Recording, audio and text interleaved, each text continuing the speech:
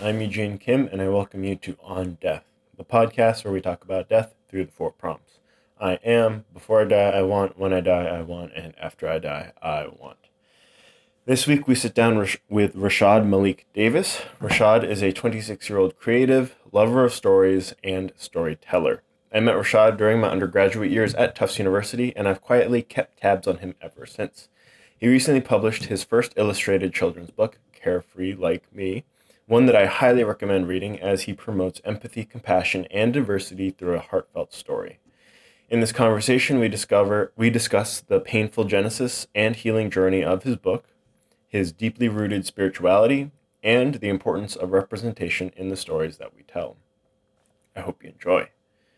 Before I talk more about Rashad, I want to talk a little bit about my long form Sundays posts. You can find those at mnmwod.com,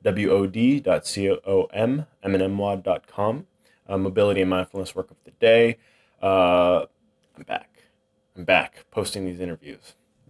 So here on March 19th, you'll find that I published On Spring Break Continued or The Beginning of Surgery. This week I reflected on a very relaxing start to the surgery clerkship. I presented On Death, this podcast, using the four prompts at the annual assembly of hospice and palliative medicine. Then I spent a day outside looking at poop while searching for antlers. Then, this past weekend, on March 26th, I published On Death Revisited again. This week I reflected on Death, the interview series, this one, that has been a labor of love for the past 2 years, almost to the day. In March 2016, I interviewed my partner and now spouse, Mackenzie Frost, now Kim, and ever since then, the podcast has continued to grow. I took a break over this winter to recharge the batteries and refill the well. With the vernal equinox this past week, I am ready to resume releasing interviews every other week. I have banked up a good gallery of guests, and I hope you are excited for the conversations to come. Back to Rashad. Rashad is a creative, Black, a storyteller, and someone who loves big. Before Rashad dies, he wants his own TV show, his own cartoon, and his own studio. When Rashad dies, he wants to have left something behind that made the world better and to be surrounded by love. After Rashad dies, he wants the people that rely on him to be set up and his people to know that he's okay. In conclusion, Rashad says, I'm going to speak to the people who are at the precipice of change, but are afraid to take that next step off. For all of you who are on the edge of their dreams and are very afraid to take that leap, the next step past their comfort, I will let you know that where you are comfortable, the ground is not fertile. What I mean by that is when we get stuck in a sense of comfort, there's no growth. Growth comes out of us being willing to step past our comfort zone and being willing to step past what makes us complacent. I want to challenge you to take that leap past the infertile ground and to take that step into the unknown, because the unknown is where you're forced to make change and forced to adapt and forced to excel in whatever you're doing, because you don't know what you're doing. And the process of not knowing is so important because we can't know everything. And those times when you don't know, that's when you grow the most. Then that's where you find the richest rewards because you're now relying on faith. Faith allows you to move into such beautiful opportunities that you will not have imagined in your comfort zone. So take that next step over the grass. This was an amazing conversation. I had so much fun. I'm so glad that this will be the first one since the break. So the break was a good break. The winter hit me hard. Coopersburg, moving up to Pennsylvania from Tampa, Florida. The first winter was a tough winter. You know, I grew up in New Hampshire, but having to adjust from the Florida summer and winter to the Pennsylvania summer then winter was a big one. And it hit me hard, and I needed a break. And so that's what this past winter was for me. And now I'm back, baby. Ready to have some present to you, the listener, to some really lovely conversations that I hope that you will enjoy. And I'm so glad that this one is the first one because there's so much laughing in this one. There's a little bit about an hour and a half in where Rashad's he lives with his mom, and there's a lovely, funny interaction that I had to keep in because it's just so cute and adorable. And Rashad's awesome. He's we laugh a lot in this. We talk about some some heavy stuff, some an abusive relationship that he was in, but that also formed the genesis of his book. We talk about storytelling, the stories that he loves, the storytellers that he loves, and we talk about representation. We gaga go a little gaga over Black Panther, the Marvel movie that recently came out in February, and we talk. I don't know. We talk about his experiences through with uh, receiving messages from dreams, with communication with the spirit realm, and his spirituality. It's a really really great conversation, and afterwards he called me. He was like, I'm surprised that I opened up so much. You're sort of like the Asian Oprah, and I think that that was a lovely compliment, one that I'm going to take with me in my back pocket whenever I'm feeling low about my skills as an interviewer. And I will include in the show notes links to Rashad's website and also to the Amazon page for his book Carefree Like Me, Root the Brave, Chapter One.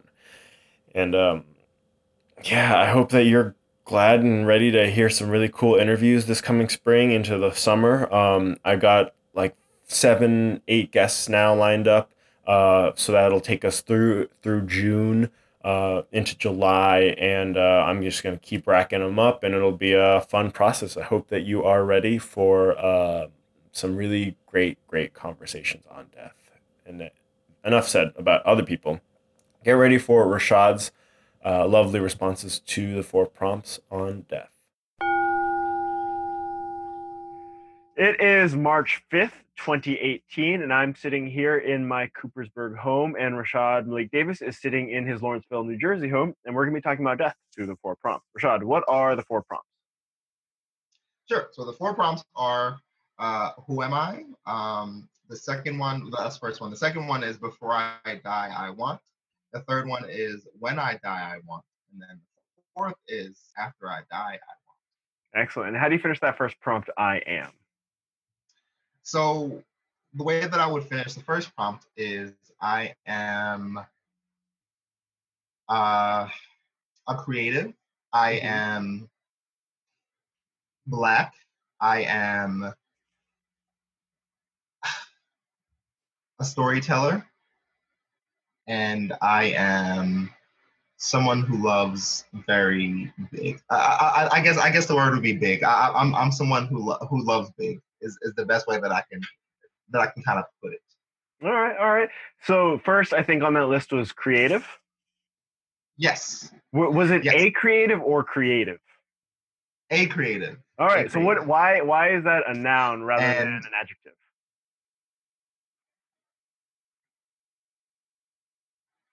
Oh, you broke up a little bit. Oh, sorry about that. Why was that a noun rather than an adjective? Right. So I differentiate a creative from creative in that for me it's a means of sustaining myself. It's like a bit it's creative but with a purpose. So I'm not just like randomly doodling or randomly sketching things on the side. It's something that is my passion. It's something that's my career, and I kind of differentiate it in that I'm serious about it as far as my work goes. So right now I'm working on the second book of my children's book series entitled Carefree Like Me. And as much as it's enjoyable, it's also work. Like I have to dedicate a certain amount of time during the day to make sure that I get it done. And then I'm pumping out at least something to get my creative juices going. Otherwise, it just won't happen. Whereas if I was creative, I would just kind of doodle here and there and not really have an end goal in mind for me, at least. Mm-hmm, mm-hmm. There's a. Have you ever heard of the War of Art by Stephen Pressfield? No, I haven't. What's that? It's an excellent book, and it talks about it's sort of done in like the very like Sun Tzu like art of war style, where it's like, and the main thesis of the book is that people need people are amateurs generally, and to make the switch from an amateur to a professional Mm. requires honing your craft, spending Right. every day on your craft, not taking any days off, because if you take a day off, you allow that stagnation, that resistance to build up and to like Mm. take hold of you. And that resistance can take it manifests itself in so many ways, and like maybe a toxic relationship, or the way that you have an addictive personality, and the way to power through that is to just do your work. I would agree with that so vehemently in the sense that, um, in the sense that, for a very long time, I just completely denied myself, um, the ability to work on my creative aspects. I kind of was afraid of it Hmm. because, I was afraid that if I were to jump into something that I love so, fiercely, then I would be disappointed when it didn't work out, or I would be, um, you know, too consumed by it. I was basically in a poverty mindset of like, all these negative things could happen, but then the what ifs never turn positive. And, that stagnant energy, like you said, Hmm. ended up kind of manifesting in an abusive relationship down the line. I ended up in a situation where I was denying myself all of the joy and all of the creative energy that I should have been putting into myself. And I decided to put that creative energy into someone else, which ended up not being positive in the long run. So I totally feel that. And I agree. Hmm. And a question that I have for you is why a creative versus an artist? Right. So, well, for me, the word artist always carried this kind of weight to it, that I never really liked. It's like, oh, I'm an artist now, and that's just my own personal bias. But I like creative because it frees me up to be anything that I want, really. And I don't like the idea of being stuck in anything or any particular place, or in any particular title. So, one day I'll be a caricature artist. Tomorrow I'll be a children's book illustrator. The next day I'll be a writer. Um, I like to allow myself the fluidity that comes with the term creative, a creative. Hmm. It doesn't really box me in. Yeah, and I want to circle back to your book, Carefree Like Me. Like, I think it's a very interesting work, and I really love the art that you did, and I love Thank the you. heart, this heart that I can tell is in there. Could you tell me the story of how it came to be? Right. So this is like kind of off to the far right, but when I was in that relationship, I knew that I was in pain, and this is taking a little bit further back. But I didn't know necessarily how to escape it, so I turned basically to meditation. And in the midst of this whole process of like trying to move out of this pain, I started having basically supernatural experiences in the sense that, one particular night I, basically meditated, and then I went to sleep and had two terrible nightmares. And then, the final time that I woke up, I heard a male voice in my ear and it said, leave him. And I was like, what the hell was that? And I was like, okay, it's just my subconscious, whatever. And then, two more nights in a row, I went to sleep and I woke up at like 3 in the morning, and I heard a voice say, leave him. So, basically what ended up happening going forward was that I started getting, I guess you would call them visions or messages in my sleep. One particular night I went to sleep and I had a dream about a building that basically blew up, and in the midst of the smoke was the numbers 1557. And prior to that, I've been wondering if I should go back to art school, if this was the right thing for me to do. How could I possibly afford this? And then I woke up and I broke down in tears because I looked up what the number meant, and it said now is a time for higher education, study and learning, pursue higher education basically. And it just kind of snowballed into what I pursue now. So what Carefree Like Me is it's a combination of things, but it's really a love letter to my own spiritual journey, and to the things that I've learned along the way. And what it was that I wanted to teach kids about emotional literacy and empathy because I always grew up a sensitive kid. I could feel everything. and I was very hyper conscious of that. So I realized that there wasn't really a space for men to kind of inhabit that world that felt safe and felt comfortable. So I wanted to create this fictional world where the main character, Amir, could be sensitive. He could be someone who was open hearted, he was empathic, he could feel everything around him. And it actually was his superpower. It's something that enables him to traverse through these worlds in a way that most people can't. And his best friend Nina is the logically minded one. She's kind of a skeptic. She's the one who keeps him in check. So I also wanted to talk about the idea of balance and how do you, balance these very big concepts of emotions in the bodies of two kids and how that can be really interesting. And I think it is very telling and powerful that the basis of this story, of this like children's book, is your own journey. Is like it is your process, and it is your own way of manifesting it and like turning it into something that is like something else, like almost like judoing the energy of that into something else, right? Right.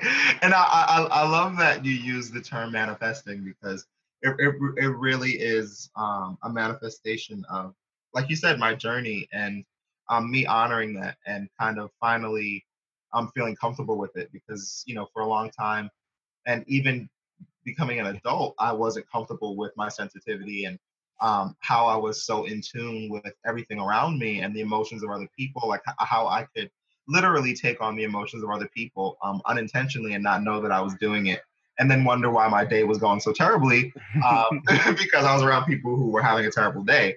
So, I think for me, and especially interacting with other men who respond so warmly and so positively to finally having that part of themselves affirmed has been huge and has been one of the most rewarding parts of this project too.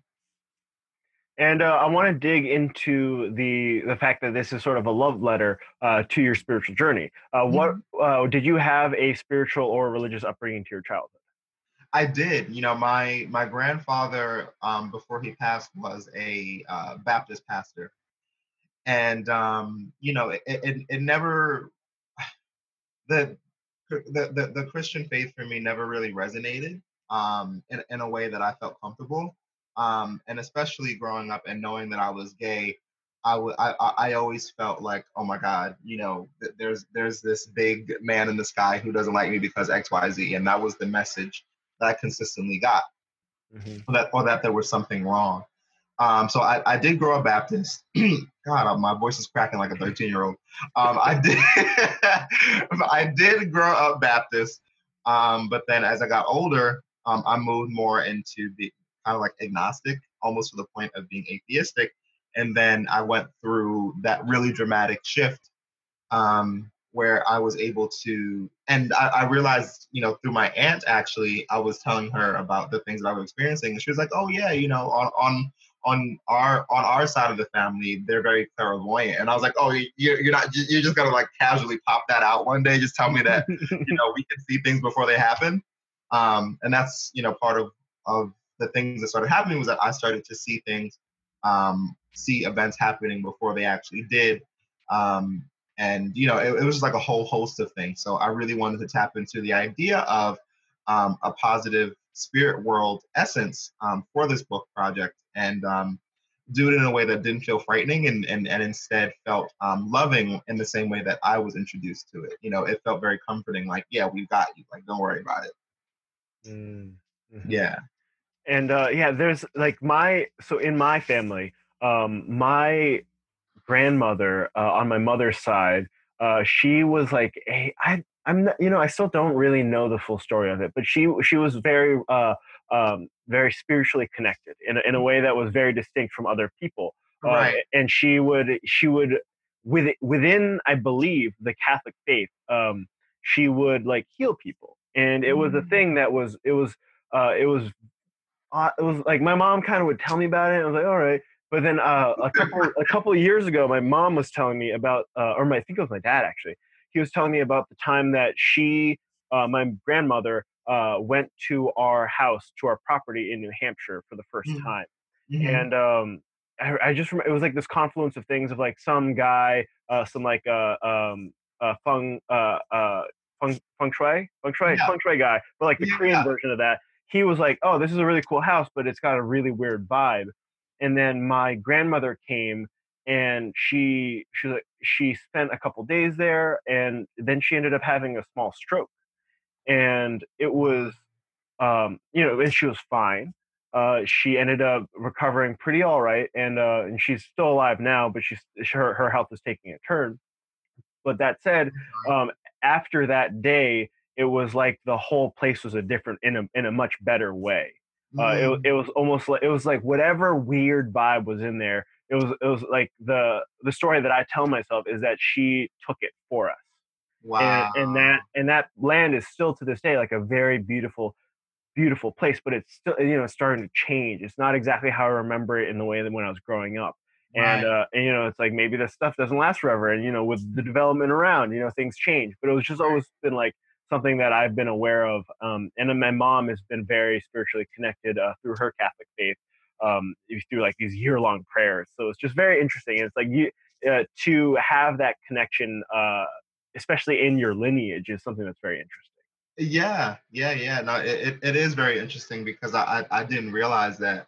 Well, I knew that my family was very deeply spiritually connected, specifically through Christianity. But tracing our ancestry back, I realized that a large part of our ancestry comes from the Nigeria, Benin kind of capital, and historically, what that was, as far as faith was, the world's oldest religion apparently, which was Vodun or Voodoo, like in that particular faith. And though I'm not involved with Voodoo and those particular West African faiths, I do feel very connected with my ancestors um, who perhaps were involved and did healing magic that way, and did kind of ancestral, spiritual practices.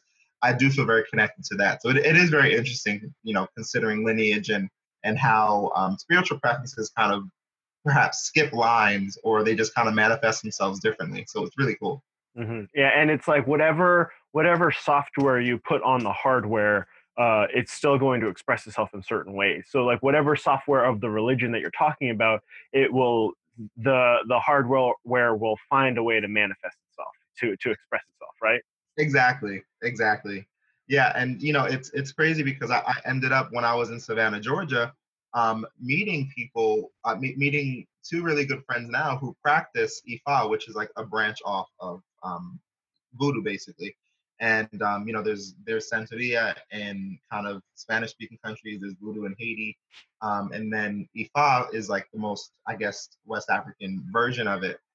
And we were just all talking, and they look, one of my friends who's very spiritually inclined and works with all this kind of stuff. He looks at me and he's like, "You're a medium," and I was like, "What is?" I'm like, "What?"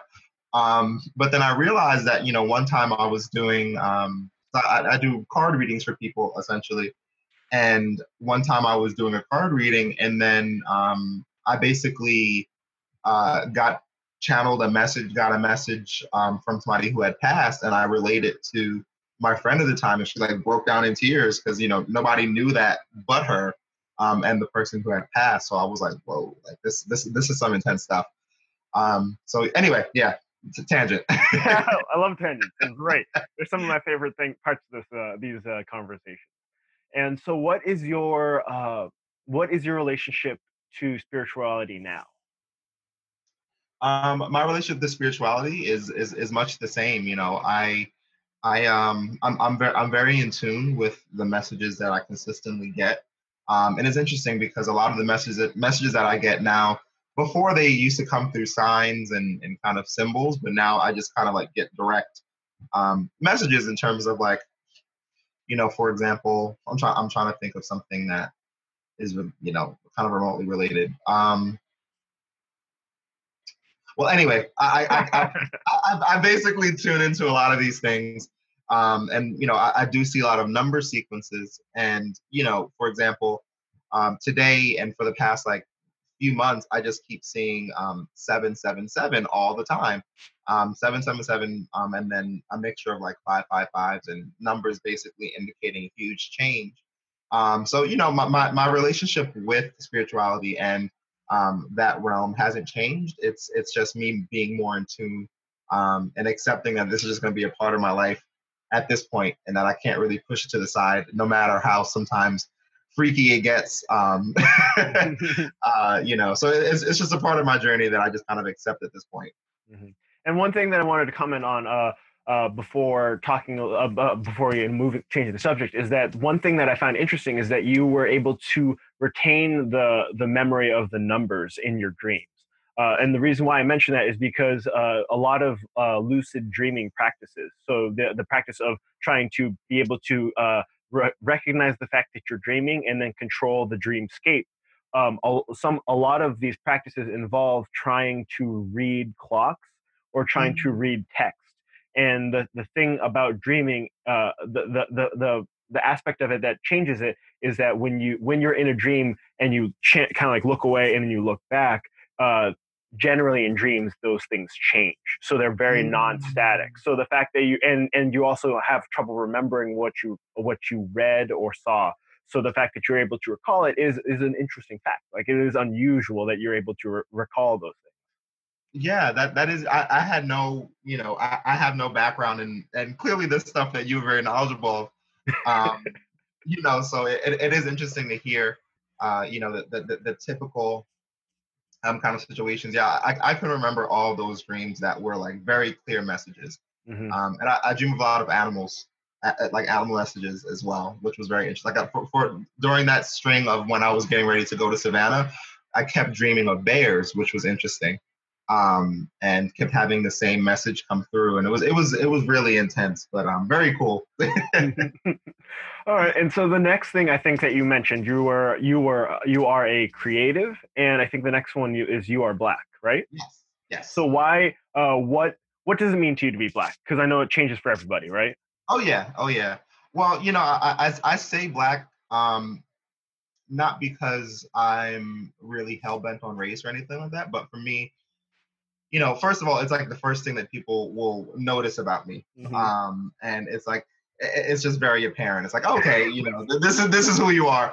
Um, but as the kind of events of my life have unfolded, I found that, as much as I would like to, as much as I would like for that to be not be a factor, um, in terms of how people interact with me and in terms of how people perceive me, I definitely know that it is. Um, and with that, it's also come with as much, unfortunately, negativity that's come from it. I think also that there's also a lot of pride as well, in terms of my own ancestry, and I think it's particular to Africans who were forced out of their homes, and then didn't get a chance to retain any of their ancestral kind of practices or belief systems or anything, except for their kind of physical markers. You know, Blackness became and has become for many of us like the one link that we have to our own past. So for me, it became like a source of pride that I was connected to, um, a particular place that has an ancient history, and has and had history before colonization, and had history before being completely disrupted and having whole systems destroyed, really. So that there's that sense of pride that comes with knowing that, despite me not knowing specifically where my ancestors are from, that I belong to a group of people who survived, trauma that's unimaginable, and still managed to retain a lot of the things that, we perhaps don't actively say are African, in particular West African, but are, So I think that's pretty cool. So I kind of wear it as much as a badge of honor, as a source of, unfortunately, a lot of pain from other people, and something that's not self-inflicted is something that comes from other people who have their own preconceived notions about my blackness and what that means. Hmm. What are some of those of cultural, like, keystones from that West African heritage that what are some examples of that? Yeah, so it's so fascinating to me because a lot of the cultural cues and cliques that come from, I've noticed, particularly West African dialect and speech as one of them. So, for instance, I've only seen people of African descent and people who grew up predominantly around people of African descent do something called sucking their teeth, where they just go like it's a very particular thing that I've only noticed from people from Black African kind of descended groups, like in the Caribbean, whether that's in America, but like when somebody goes, that's like like what the hell did you just say? What the fuck did you just say? Mm-hmm. And it's universal to to those particular cultures, which I find fascinating. Like, how did that survive? Being beaten out basically Mm-hmm. across generations and centuries, really. But beyond that, like music, I think is pretty interesting because those things, and again, even though we weren't even allowed to, or my ancestors weren't allowed to practice music in a particular way, we still retain the rhythms that are very distinctly West African, and the way that we kind of do praise and worship, and the ways that we kind of do spirituality is very similar in that there's the call and response, which is essential to West African music and communication. So I find that pretty amazing. And just I think the aesthetic and the spirit hasn't changed. So and especially in terms of a kind of adornment and hair, I find that pretty amazing because West African hair and just African hair is so versatile. You can do whatever you want with it, really. And here we do the same, but culturally, it's considered ghetto, or it's considered like it's not socially acceptable, not understanding that these hair practices and these elaborate forms of representation are really ancient, and we're just kind of reinventing the wheel in our own way here. So I find that pretty cool. Mm-hmm. And how has it sounds like there was like a journey, like almost like a hero's journey in terms of your relationship to your blackness, right? Right. What I mean, uh, because okay, let me put it this way. I only understand it in terms of like my relationship with my Korean heritage. Like I never grew up speaking it. Like I have no connection to like my grandparents because they all speak Korean, and they don't speak any English, and I don't speak any Korean. I only speak English. So God, it's tough. Like I have a similar divide in my generation. Like I know where I came from. I right, know I can see my sibling, my cousins and my uncles and aunts, but I don't. There's not I can't connect to them in that way. Um, right, and so, but going to a point of like me being able to like really be proud of the fact that I'm Korean and be like, oh, it gives me an in with all these ethnic folks. Like I get to like slide in with some black folks over here. I get to slide in with the Filipinos. It's really great. Like it's like I'm not white, but I'm not. You know what I mean? It gives me a lovely little like I'm like, oh, this is wonderful. Like this gives me so much that I didn't know how valuable it would be growing up. And right. like so that's where I am now with my Korean heritage. But like where like how what was your journey like growing up? That's interesting. And I would love to ask you more about that. But anyway, so my journey really, my parents were always very proud of their ancestry, and very proud of who they were. Um, but as I grew older, I didn't really have a sense of where I came from historically. And I think that having a sense of your historical past is so important Hmm.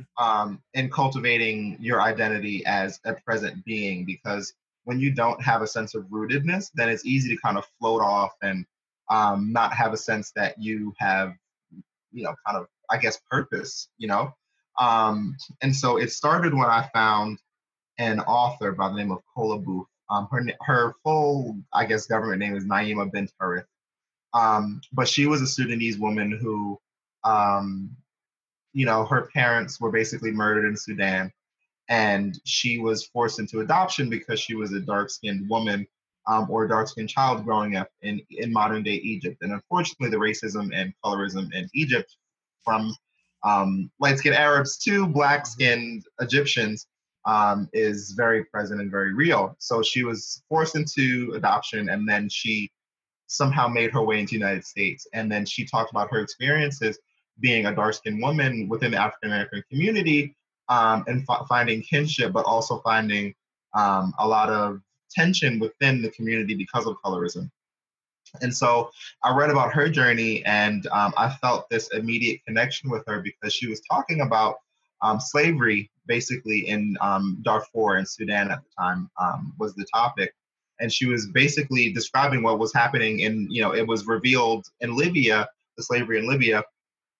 She was describing that, the whole slave trade that's still going on, and was going on in her time. And it just struck me, I was like, holy crap, these people who look like me and my ancestors are still going through the exact same thing, just in another part of the continent. And it crippled me for a little while, but then it kind of made me dig deeper into my own ancestry, and move deeper into the historical, into the archaeological, into the anthropological, and figure out who are Africans as a historical body. And that's like a huge question because there's so many different ethnic groups and tribes. But I really wanted to dig further into it, and it got me into this whole tailspin of figuring things out, which was really fun.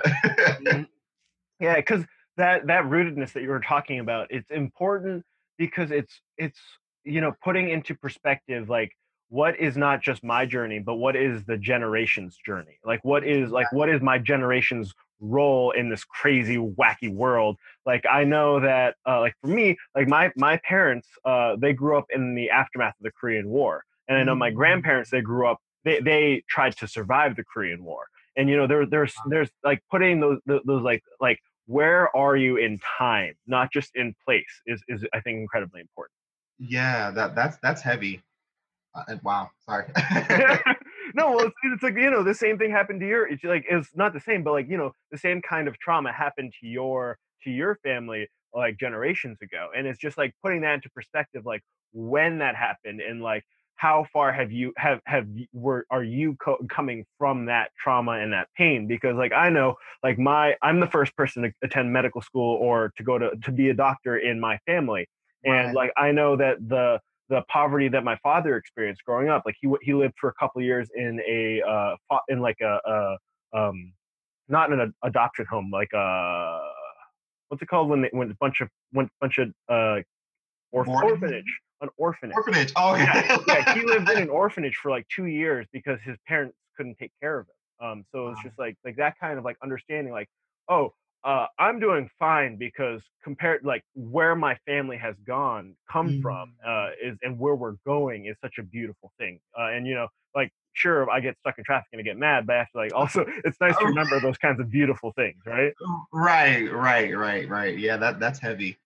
Well, I had something to ask you too, but anyway. If it pops up, you can think of it and you can ask. All right. Okay, cool. And so you are a creative. You are Black. What else was on that list? I'm a storyteller. Yeah. What is it? Is that something that's always been a part of you?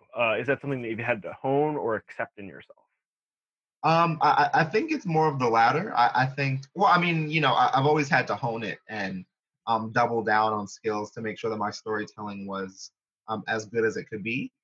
But I've always loved writing, and I've always loved, because I have siblings, but I grew up as an only child, and I had a lot of time, and because there was like no Xbox, there was. I mean, I had a PlayStation, but there's only so many times you can play a game. Xbox Live wasn't a thing, so I couldn't play online and all that good stuff. I really got a chance to explore my inner world, and I realized it was just so rich and so full of you know whole universes that I could tap into and really put into play. So I spent a lot of my time creating characters and then creating the worlds that they would inhabit, and it was always that order: creating characters and then the world. Um, and I've just always loved entertaining people. I've always loved creating stories that shocked and amazed, and were interesting to me, because I felt like if it was interesting to me, then it would resonate with somebody else who had a similar who had a kindred spirit. Mm-hmm. And I think storytelling is such an ancient and incredible skill. to be able to engross people in a narrative and make them make what's happening in your head relatable to somebody else is such a gift to me, and one that I don't take for granted and I really enjoy. So it really gives me pleasure when, like, at the end of reading Carefree Like Me, for example, kids are like, "So where's the next book, though?" I had the same feeling, man. Exactly, and it's the funniest thing because adults are like, "So I'm just asking for like my little cousin, like third removed. When is that next book coming out?" I'm like, gotcha. So which to me means that I did my job well, which means that I built a world and I built something that um, interested people, which is, the most important thing for me.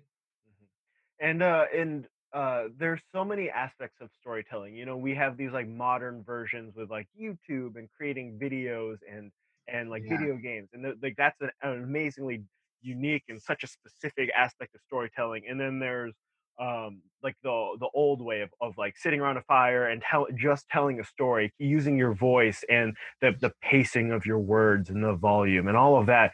And then there's also this sort of like kind of old, kind of new, in if you in the large perspective of things, of like the written word and like your right, books. And one thing that I think is interesting that you do is I know that you've been recently going to schools and doing live readings of it, and so that right. kind of like merges the two. It's like you're able to have this kind of like new medium of the book, and you're all able to incorporate the old way of telling the story. Exactly, exactly. Yeah, I mean, I think no matter the means or the medium or the method, it all pulls from that old campfire, telling a story like we're cavemen. It's really about, to me at least, it's really about engagement and performance. And I think that's something that I'm actually teaching a 10-week kind of seminar course at a middle school, and one of the scheduled days is going to be about storytelling as performance, and you know what it means to tell a story, because telling a story is not just reading some words aloud and then sitting down and being like, I'm done, thanks. Mhm.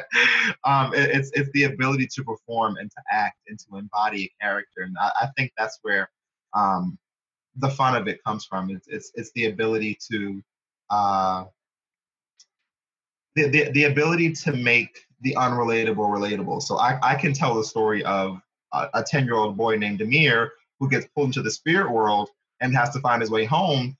But that story, despite its fantastical nature, is being pulled from something that's very real. The concepts of being lost, the concept of fear, the feelings of anxiety, what it means to be a child and to feel like you're kind of adrift. There's so many things that you can relate to, and I think that's what people are drawn to ultimately with storytelling is, how does this fit my personal narrative, and how do I feel like I'm a part of this story? And that's the most fun when it comes to relating, and why I think diverse stories are so important, because when you feel like you can't locate yourself within the story, and then you're like, okay, that was nice, but what the fuck? Uh, so do you have like a role model or an example that set storytelling for you? Or you were like, oh, I'm learning a lot from this person, or I base a lot of how I tell my stories around this.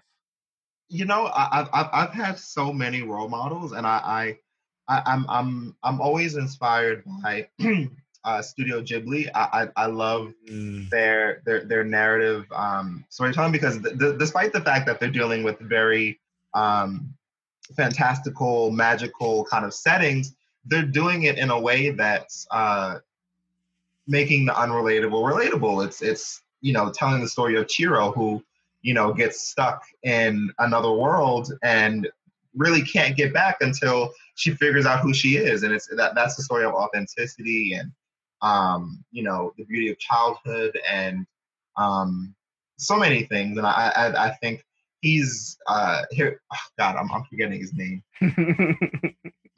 Anyway, his work is phenomenal. Oh, Miyazaki. Yes, Miyazaki. Hayao Miyazaki. Yes, Miyazaki is just a phenomenal storyteller and an artist. Um, I've been heavily inspired by Maya Angelou. I love, um, and in particular her performance. Like her performance is very rich, and her voice has story, which is like a very rare quality to have, and something that I, aspire to What do you have. mean by that? Her voice, like when I hear her voice, I think of music. It has a musicality to it. It has life. It has a vibrance that I think um, a lot of writers don't necessarily have. They'll try to give themselves gravitas, or they'll try to give themselves a sense of self importance. But with her, it just kind of like oozed out, and you're like, oh, tell me more. Just like what did you make for breakfast today? Just tell me. Mm-hmm, mm-hmm. And I think that's a really, oh my God. And I can't forget the freaking man of the hour, LeVar Burton, reading. Oh. Yeah, yeah. Yeah, his, like, I just finished listening to a podcast of his. He does like an adult reading Rainbow, basically. And he read the story of this alien who he's an alien assassin, and he gets called by this kid to basically um, stop them to basically find his sister's murderer. And it's just this really incredible tale, and you get so wrapped up in it because his voice is just so engaging, and you can tell that he's feeling it, and he's he's no longer LeVar Burton. He's this alien from another planet who has blades sticking out of his neck. Like it's insane. So very very a lot of role models across platforms, video games, film, TV, cartoons, anime, all that good stuff. Awesome. Yeah, and I have I'll send you a link to someone that I think you'll really enjoy afterwards. Joseph Marshall. He's a I think I forget. I think he's a Lakota Indian who was raised in the oral tradition, and so he has that full history of like oral storytelling, and like he wrote this a bunch of these stories down, and then he also has an audiobook where he tells the story, and it's so beautiful. I think Oh you'd yeah, really dig it. please, I would love that. All right, so you are a creative, you are Black, you are a storyteller. What else is there? um. Oh, and I said I love big. I'm a big lover. I'm a big. What does that mean? How? Because it sounds like you've gone through another journey with that, right? Like you to be able to be comfortable to love that to love so much is to be vulnerable, and it's to open yourself up, right? Right, right. Yeah, I mean, like I explained, I was in that abusive relationship for about 8 months, and that process. I mean, I don't think I deserved it, of course, but I do think that there was something in that situation for me to learn. And after that, I really struggled with loving again because once you have your love kind of weaponized, and once you have the most sacred thing that I think you could possibly give to somebody becomes poison, you're like, well, holy shit, I can't trust myself, I can't trust anybody else. And I remember there was just one instance where when I was in Georgia, very sweet guy, we had met, and I was like, okay, I'm going to commit to going out again, and being loved and all that good stuff. And he had surprised me because he had a whole date day planned, right? So he surprised me in the morning with like flowers and a card on my doorstep. And most people who hadn't been traumatized would be like, "Oh my God, this is amazing! I can't wait." Me, I literally took the flowers and the card, and I went inside and I cried, and was shaking because I was like, every core piece of me that could love was rebelling against the idea of opening up again, and he was showing me love, but I couldn't trust it. I couldn't trust somebody else's affections because the last time I did that, it was it wasn't true, and I was dating a sociopath, which meant that this was like somebody who was um, conditioned to do that. So I say that I love big in the sense that you know I've learned to heal myself from that, and through opening up to other people, through writing an article about it and sharing it on my Facebook page and letting other people into that journey and being vulnerable, and then having people reiterate their own stories and tell me how much my words meant to them, to come forward. and have the courage to do that, it really meant a lot. And so being willing to put myself in the line again, despite having been through that situation, really means that I'm kind of like a soldier of love of sorts, in that I'm able to, my love is so big that I can't be held back the by the wounds of somebody else, and the trauma that somebody else tried to bring upon me is it's not big enough to kind of hinder my essence, which to me is love. Mm-hmm. And yeah, so a lot of what you were reminds me of this like metaphor by Aubrey Marcus. It's that like the difference between like a medieval knight and a Shaolin monk. Like the medieval knight has all this armor, he's like, you can't hit me as hard as you try. Like, Right. this armor's gonna be so good. It's gonna be so good, so strong. And then the Shaolin monk is like, you can try to hit me and it won't work. And it's like that kind of like, you're not like, whatever you're trying to do is not going to really get at me. But the belief that this armor can help can really hinder it in some Right, right. And I had to learn that, the armor wasn't doing me any good. It was hot, it was heavy. ways. I mean, I looked cool, but it didn't really help me in terms of, the core essence of me, which was to love. So I was kind of like in this internal war with myself of like, how do I move in the world that's in a way that's authentic to me, but also respecting the fact that that I went through trauma. Mhm. And I feel like I've come out on the other side okay. Congratulations. Well, thank you. You how do you finish? Is there anything else that you are on in that list of I am that you want to talk about? I think I'm good. Yeah, let's start talking about death. How do you finish that next prompt? Before I die, I want. Before I die, I want to have my own TV show. Oh, really? Yes. A part of that clairvoyance has always been, ever since I was little, I remember seeing this. I remember specifically, sitting on TV and being interviewed, and being in the realm of entertainment, and always um, being in a space where I was healing people and I was helping people on a grand scale, just with my words and just with the things that I was able to give naturally. And it's interesting because I did get a chance to go on TV for News 12 New Jersey, and while I was on while I was on the TV show, I had this whole weird out of body moment where like I was looking down at myself and I was like, "Holy shit, this is it!" But in terms of what I want to do ultimately, before I die, I want to have my own cartoon, and more than one cartoon, and I want to have my own studio. And before I die, I want to basically let people know that their stories matter. And I think that when you exclude people of any kind of identity from the narrative, then you subconsciously are letting that person know that their story doesn't matter. And I don't think that that's fair. Mm-hmm.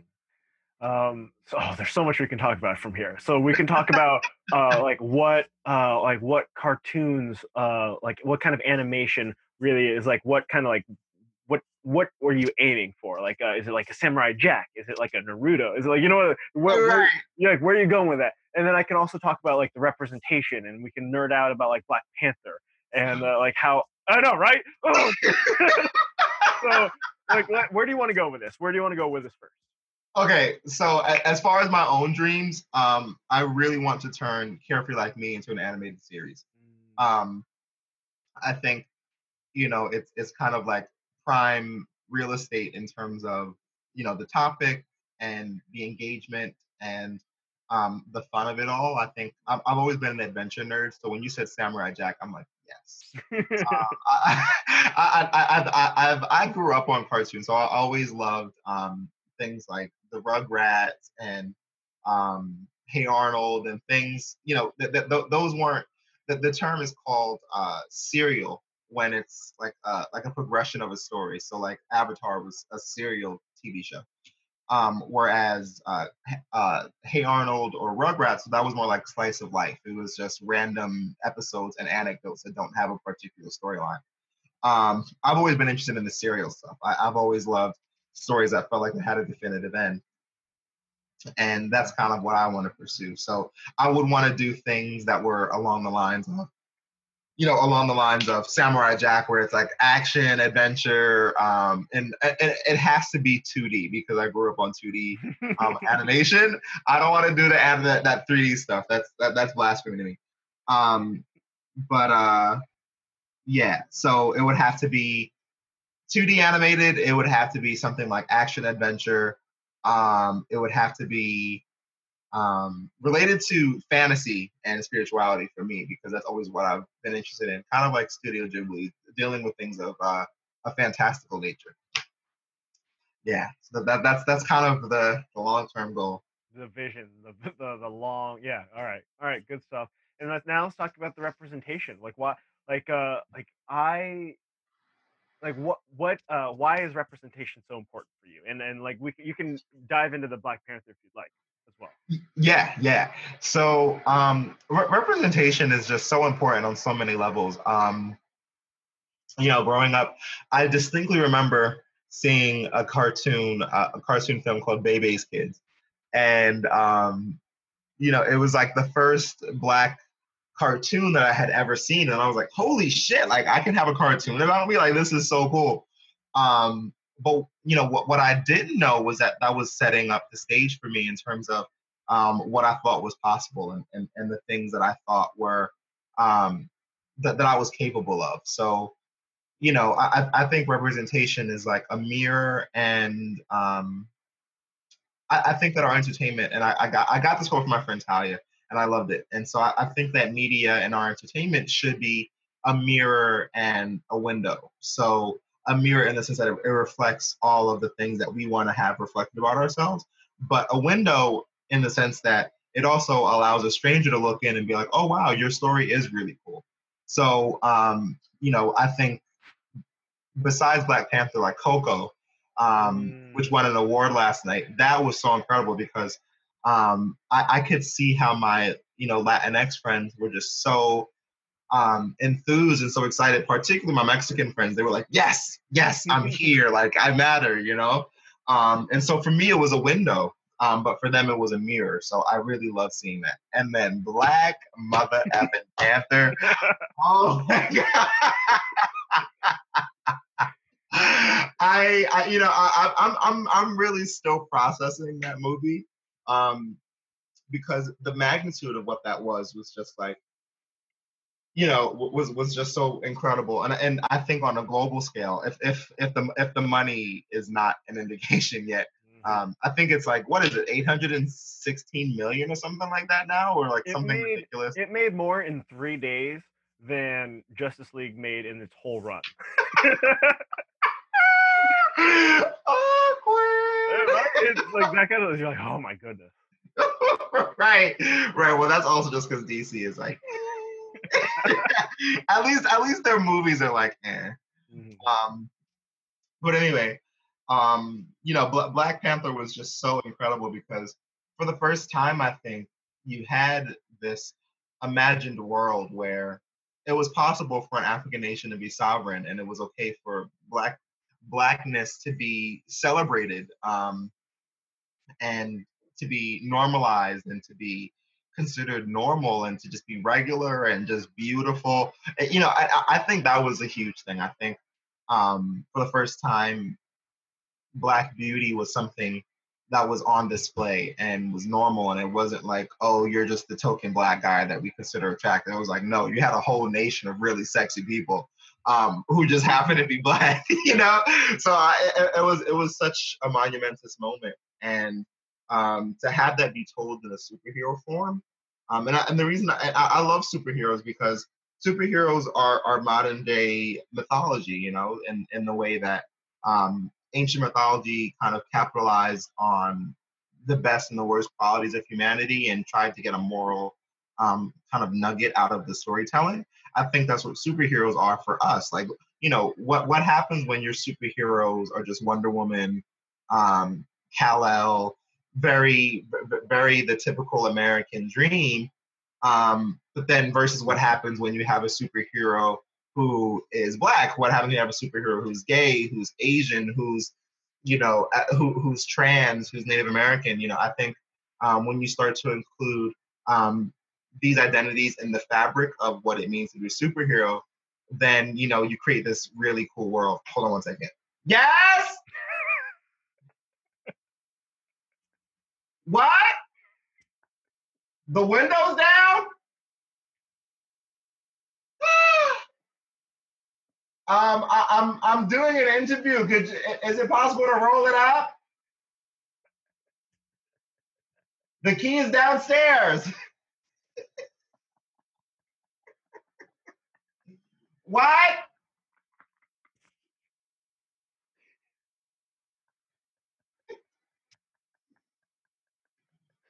You heard me?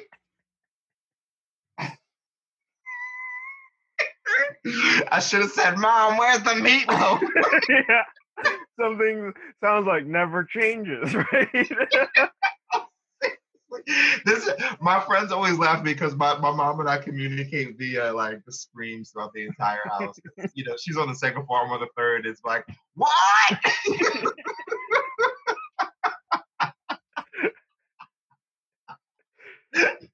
Well, you're getting an authentic interview. So. Yes, we are. Yes, we are. So can you remember at all where you were before that?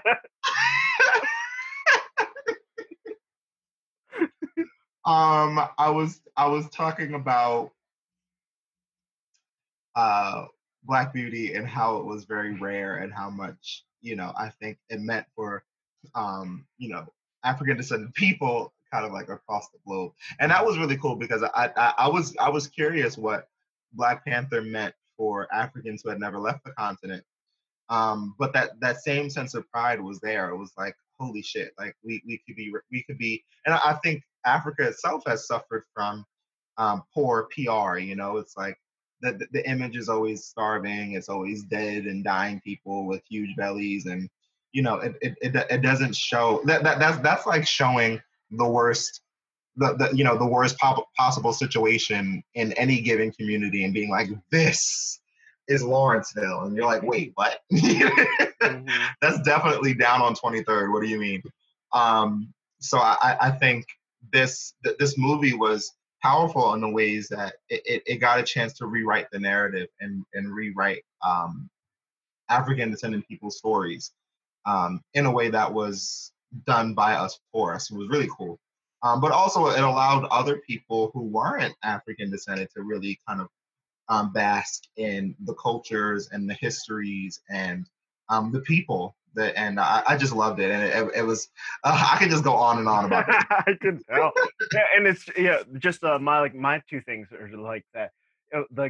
It was so well written and very complex, and it showed I think it did a marvelous job of showing that that African divide that exists. And I know that there were some lines that I've from like Reddit that like landed for some people that just totally missed me. And it's like that's the purpose of making a movie that has representation, is like there are jokes that are not supposed to land for you, right? Like in Coco, like the grandma with the shoe, I was like dying because I kind of understood it, but I know that like the Latin people were dying, right? She weaponized the shoe. And then there were lines in Black Panther that were like that resonated with other folks, like I think it was it totally went over my head, but when Killmonger was saying like I was this like poor black kid in Oakland being told these fairy tales, and like I like kind of was like, oh, that's a cool line, but like I know that it landed for other people differently, and I think that's important. Oh, right. Yeah, no, there was so much that was the film kind of read and was written like a love letter to people across the diaspora, because you have the story of Wakanda, right? Mm-hmm. Story of this African sovereign nation who had the ability really to end the whole slave trade, but they were like, nah, we're good. That's their problem. We are Wakandan and they're whatever. And then you have the forgotten children of this trauma, who would be African Americans, kind of Caribbean, Black folks, and then people in Europe and London. being like, but we belong to you, but we don't matter to you. And I think it was such a beautiful way of showing that divide and opening up that conversation for reconciliation. And there was an article that I read that was really powerful, and he was this guy. He was a Nigerian king, and I think it was after the film, and he belonged to basically a province or a township that was known for selling its own brothers and sisters into slavery, and his bloodline was directly responsible for a lot of lost African, kind of slaves to the slave trade. And so he did basically a ritual in voodoo, invoking those ancestors and being like, I am so sorry, and like crying and like breaking glass, like breaking rum over. They found an abandoned slave ship that was hundreds of years old, washed up on the shores of like some river or lake. And he basically poured libations over it and did a really powerful ritual over it, and was like, I'm so sorry in his language, and was like singing over it, because he belonged to the bloodline that directly was associated with them getting sold. So things, people will say what they will say about this movie, but I think it was such an incredible entryway and such an incredible kind of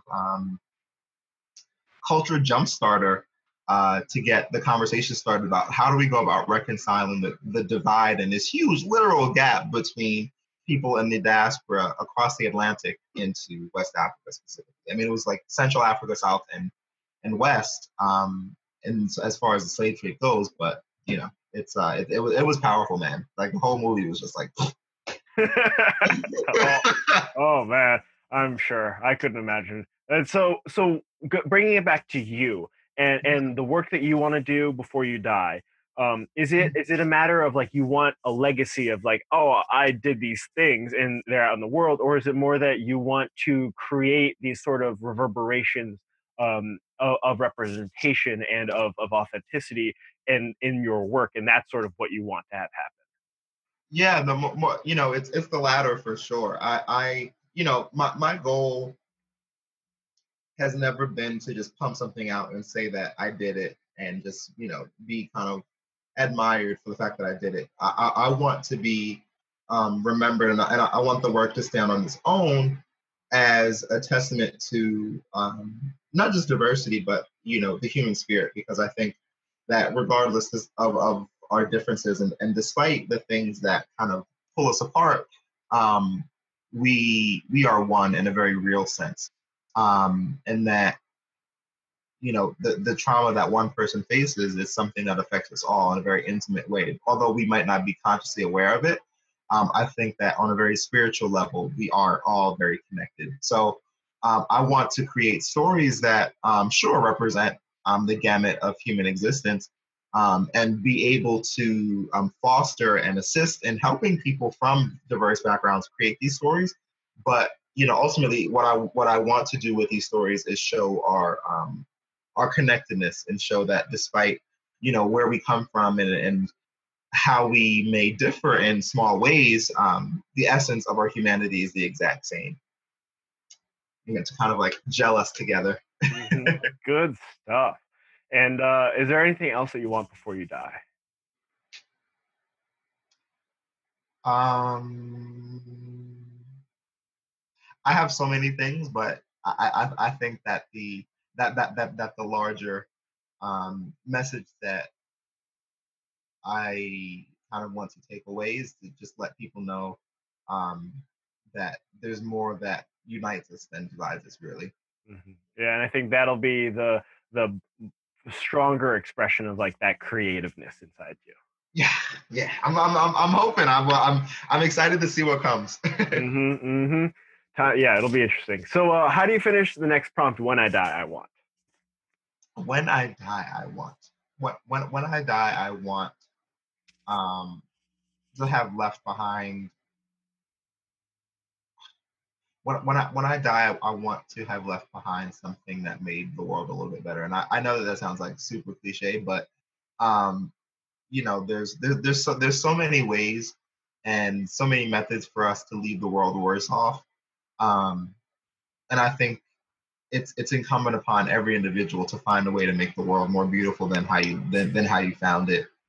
And I would also say when I die, I want to be surrounded by the people that have meant the most to me and have kind of ushered me and kept me um, and kept me moving in a positive and loving manner. And to be surrounded, I just want to be surrounded by love, man. I think that's the biggest thing. To be surrounded by love and to know that I helped someone to love better or love themselves better or love somebody else better. I think that's kind of my ultimate goal and what I think my soul kind of came to this earth to do. Has there been a death that has affected you greatly and informs you either positively or negatively on your death experience? Hmm. Um, I would say, the death of my actually yes. Oh, the death of my grandfather and my grandmother. My grandmother, passed before I was even alive. Um, but my grandfather, he passed when I was a teenager, like early teens maybe. And you know, with my grandmother, I never got a chance to meet her, but because, like I mentioned, I've always been so spiritually inclined, I could always feel her around me. And I could always kind of feel her guidance and, interpret the messages that would come through from her very specifically. And I would always know it was her. I'd be like, hey, grandma, just kind of like, hey, I know you're there. Um, but I've always felt her love keep me and kind of surround me and move me forward. And then as far as my grandfather goes, I just when he passed, I just saw how many people loved him, and I saw how many people admired him, and he wasn't a perfect human being by any measurement of the word, but I saw that at the end of his life, he had united more people than he had divided, and I think that was pretty significant because like I said, it's very easy to sow discord and dissent among people. That's not a difficult thing to do, but it's much harder to have brought people together and let and in your last moments on earth, you know, um, create a space of love. And I think that's what he did.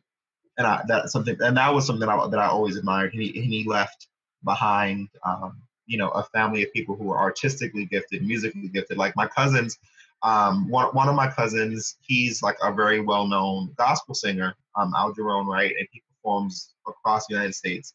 It was just on TV.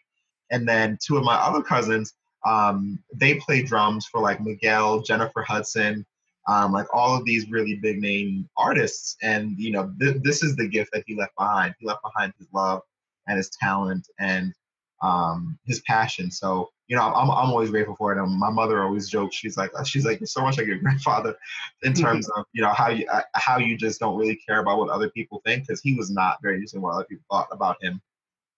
Um, and really marched to the beat of his own drum. And I think I admire him for that, being a black man growing up in the times that he did, to have your own particular drum beat. I feel like was very difficult, and he did it. He was like, "Well, screw all y'all, I'm gonna live my life." He did it with grace and left behind so many great things, and that's kind of what I want to do as well. And have you thought much about the moment of your passing, of what you would want that to look like or feel like? I've always seen myself in just somewhere comfortable, and I don't know if this is the clairvoyant in me or if this is just like the hopeful artist in me, but I've always seen myself kind of like laying down in like a bed or something, surrounded by people, and I just see like a lot of light streaming in. I feel the warmth, and I can just see um, people basically letting me know like it's okay for you to let go at this point, because it's because you've done everything that you possibly could have done. And I just see it being like, okay, I'm out, deuces. And just kind of like slipping into the ancestors realm. And I just see it being very peaceful and being something that's full of love, and I feel that in a very intuitive and real way for myself. So I think that's what that moment will be like. Just like, well, I guess it's time to go on. Like I'll see y'all soon, type of thing, you know. Mm-hmm. Mm-hmm. Yeah, and like more of a release than it is like a grasping for anything. Exactly, exactly. I don't think it'll be like I'm desperately trying to cling to life. I think I'll have reached that point where I'll be like ready, and it's time for me to move on to the next step of whatever is to come next, and just be at peace with it, and know that wherever I'm going next is like fine. So let's talk about that. How do you finish the next prompt after I die? I want. Ooh. So are you talking about like my like conception of life after death, or is it kind of like It's whatever. However, so there are multiple ways that people can approach this. They'll approach it from the people that are left behind. What do they want for them? hmm, Or I approached it from the like the greater Earth biome. Or you can also approach it from the your person like what will the afterlife be like? sure, sure. So I think I guess I'll address the first point that you made. So um, after I die, I want first of all the people who were relying on me either financially or kind of emotionally. I want them to be set up. I want them to be okay. Because I feel like that's like the worst thing to, pass away and then leave the burden of financial whatever to fall upon these people who may or may not have the means to keep themselves afloat with the added burden of whatever you're going through. So I want to make sure that's settled and done. And then I want them to know that you know that I'm okay basically that it's not like I'm in pain or whatever. It's just like I just had to go, and that was it. Um, and then I guess my own personal conceptions of the afterlife is, I totally believe in the concept of the spirit world, and I think, um, you know, the idea of heaven and hell never resonated with me. But what more so resonated with me was the concept of our souls going to a place of home, essentially. Like we return to this essence of love, and we return to this. I guess it's kind of like heaven, but we return to this essence of oneness where there's no separation, there's no me, there's no you, there's no black, there's no white. It's just like we return to the source energy, which to me encompasses everything, and kind of encompasses even our living existence. In this human experience that we're going through, I think it encompasses all of that, but we're just not consciously aware of it. So I think we kind of return to that, and I'm very much a believer in reincarnation, and the idea of once this life is up, we move on to, if we haven't completed the things that we need to complete, we move on to another life to learn the lessons that we need to learn in that particular life. So, um, and it was interesting. I did, because I do card readings and stuff. One of the messages that I got from spirit or whatever you want to call it um, was basically to go to a past life regressionist. And I was like, okay, let me look it up. And it was like $300. I'm like, you're funny. I'm not doing that. And they were really insistent, but I didn't listen. And instead, they pointed me instead to a past life card deck. So, I've always felt like in a past life I was a woman, and that um, I always had a very particular connection with Egypt. Like I was always very drawn to that. Um, Egypt and East Asia, but I'm not sure what the East Asian connection is, but I knew Egypt in particular. So um, as I was like as I was pulling these cards out, I had like a vision of a woman, and she was at the edge of a desert, and she was looking out onto it, and she felt incredibly depressed and alone and scared, but kind of determined to find what was on the other edge of that. So I pull the cards out, and it talks about priest or priestess. I remember the cards. It's priest or priestess, monk or nun, biblical times, um, the arts, and something like that. And then I was told to basically pull another row of cards, and this time for the person who she was interacting with. So it was Greco-Roman, it was battles and wars, it was ships, it was leaving, and then something else. And so immediately I had this whole flood of a memory, and I like broke down in tears. So basically, long story short, in this past life of mine, I was an Egyptian priestess who fell in love with a Greco-Roman soldier, and I got pregnant, and I basically had to escape into the desert, and so things kind of got blurry there. So my best friend now, Nina, and the other character in my book, Nina, um, she and I have been best friends since we were like literally 9, and I pulled some cards for her, and she's like, "Huh, I wonder how we knew each other." And literally, the card popped out of the deck. It said Egypt, and we both were like, oh. And so the reason that that we both were like, this is insane, is because even, long before we were ever kind of connected to the spiritual practices that we are now, she had gone to a past life regressionist, and in her vision that she saw herself as a Black man. She was pulling a goat from behind her. She was on a beach, and then to her right was the ocean, and then to the left was like a sheer rock wall, but she could tell she was like, it was like a desert beach. And so we were like, holy shit, like things are kind of piecing together. And the card that kept popping out after that was the card baby. And so I then realized that she was the person who basically took my baby after I escaped from the desert to, basically not be punished for sleeping with someone and getting pregnant as a priestess. And, explains also why in my current life, I'm very afraid of large open spaces. Like looking out onto the ocean scares the crap out of me. Looking out into just empty blank spaces just it just gives me such anxiety. I'm like, okay, now I get it. So yeah, I think that in between our human lives, we experience a kind of break in between, and then we kind of reflect and then move on into our next lives, and then kind of repeat the pattern until we're done. Mm-hmm. And being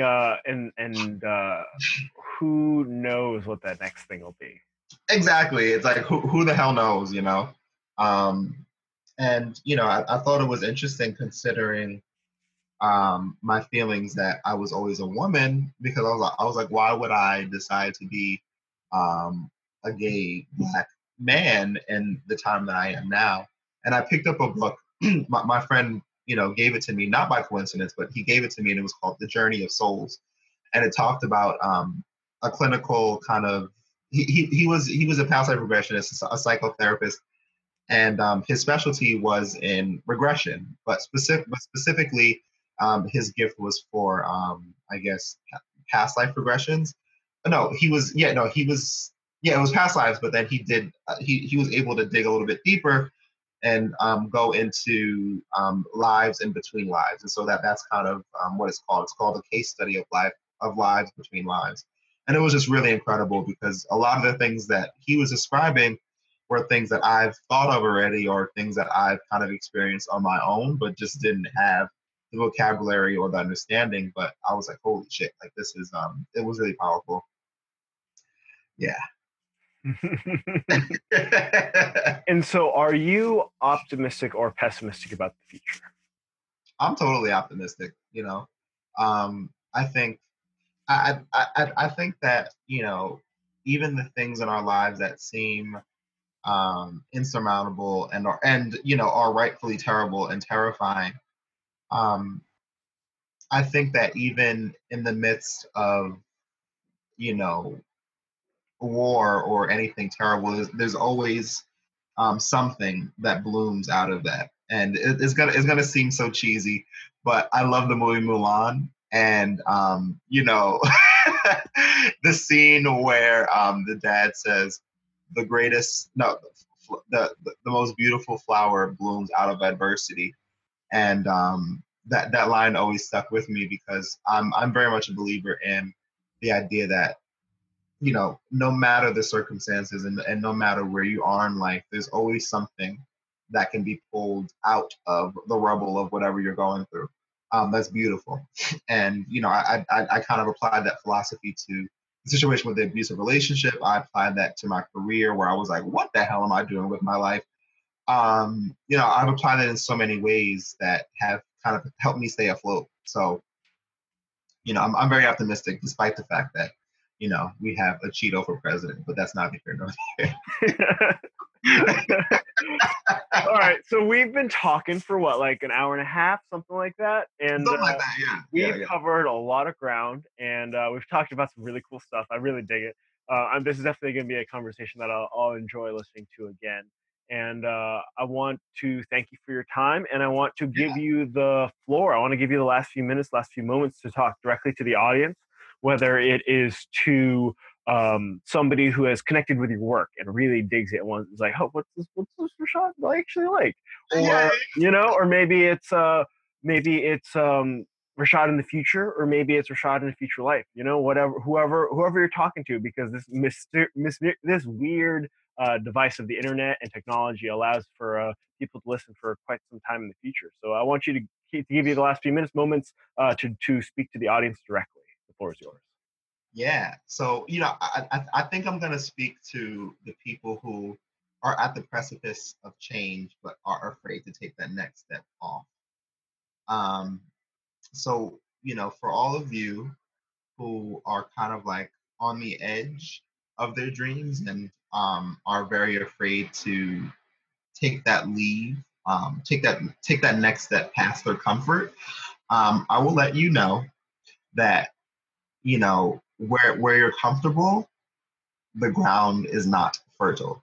And so what I mean by that is that, when we get stuck in a sense of comfort, there's no growth, because growth comes out of us being willing to step past our comfort zone and being willing to step past what makes us, kind of complacent. And so I want to challenge you in the audience, and anybody who's listening, to really take that leap past that infertile ground, and really take that step into the unknown, because the unknown is where you're forced to make change, and where you're forced to adapt, and where you're forced to become to excel at whatever you're doing, because you don't know what you're doing. And the process of not knowing is just so important, because we can't know everything. And in those times where you don't know, that's when you grow the most. And that's where you find the richest rewards, because you're now relying on faith. And faith is just, it's very cliche again, but faith allows you to move past and move into such beautiful opportunities that you would not have imagined in your comfort zone. So take that next step. Take the next step over the grass. Do it. All right, Rashad, thank you so much. This has been an absolute pleasure. I hope you enjoyed yourself as well. Oh, yeah, I did. This was awesome. Thank you so much, Eugene. No problem. This has been Rashad Malik Davis on Death.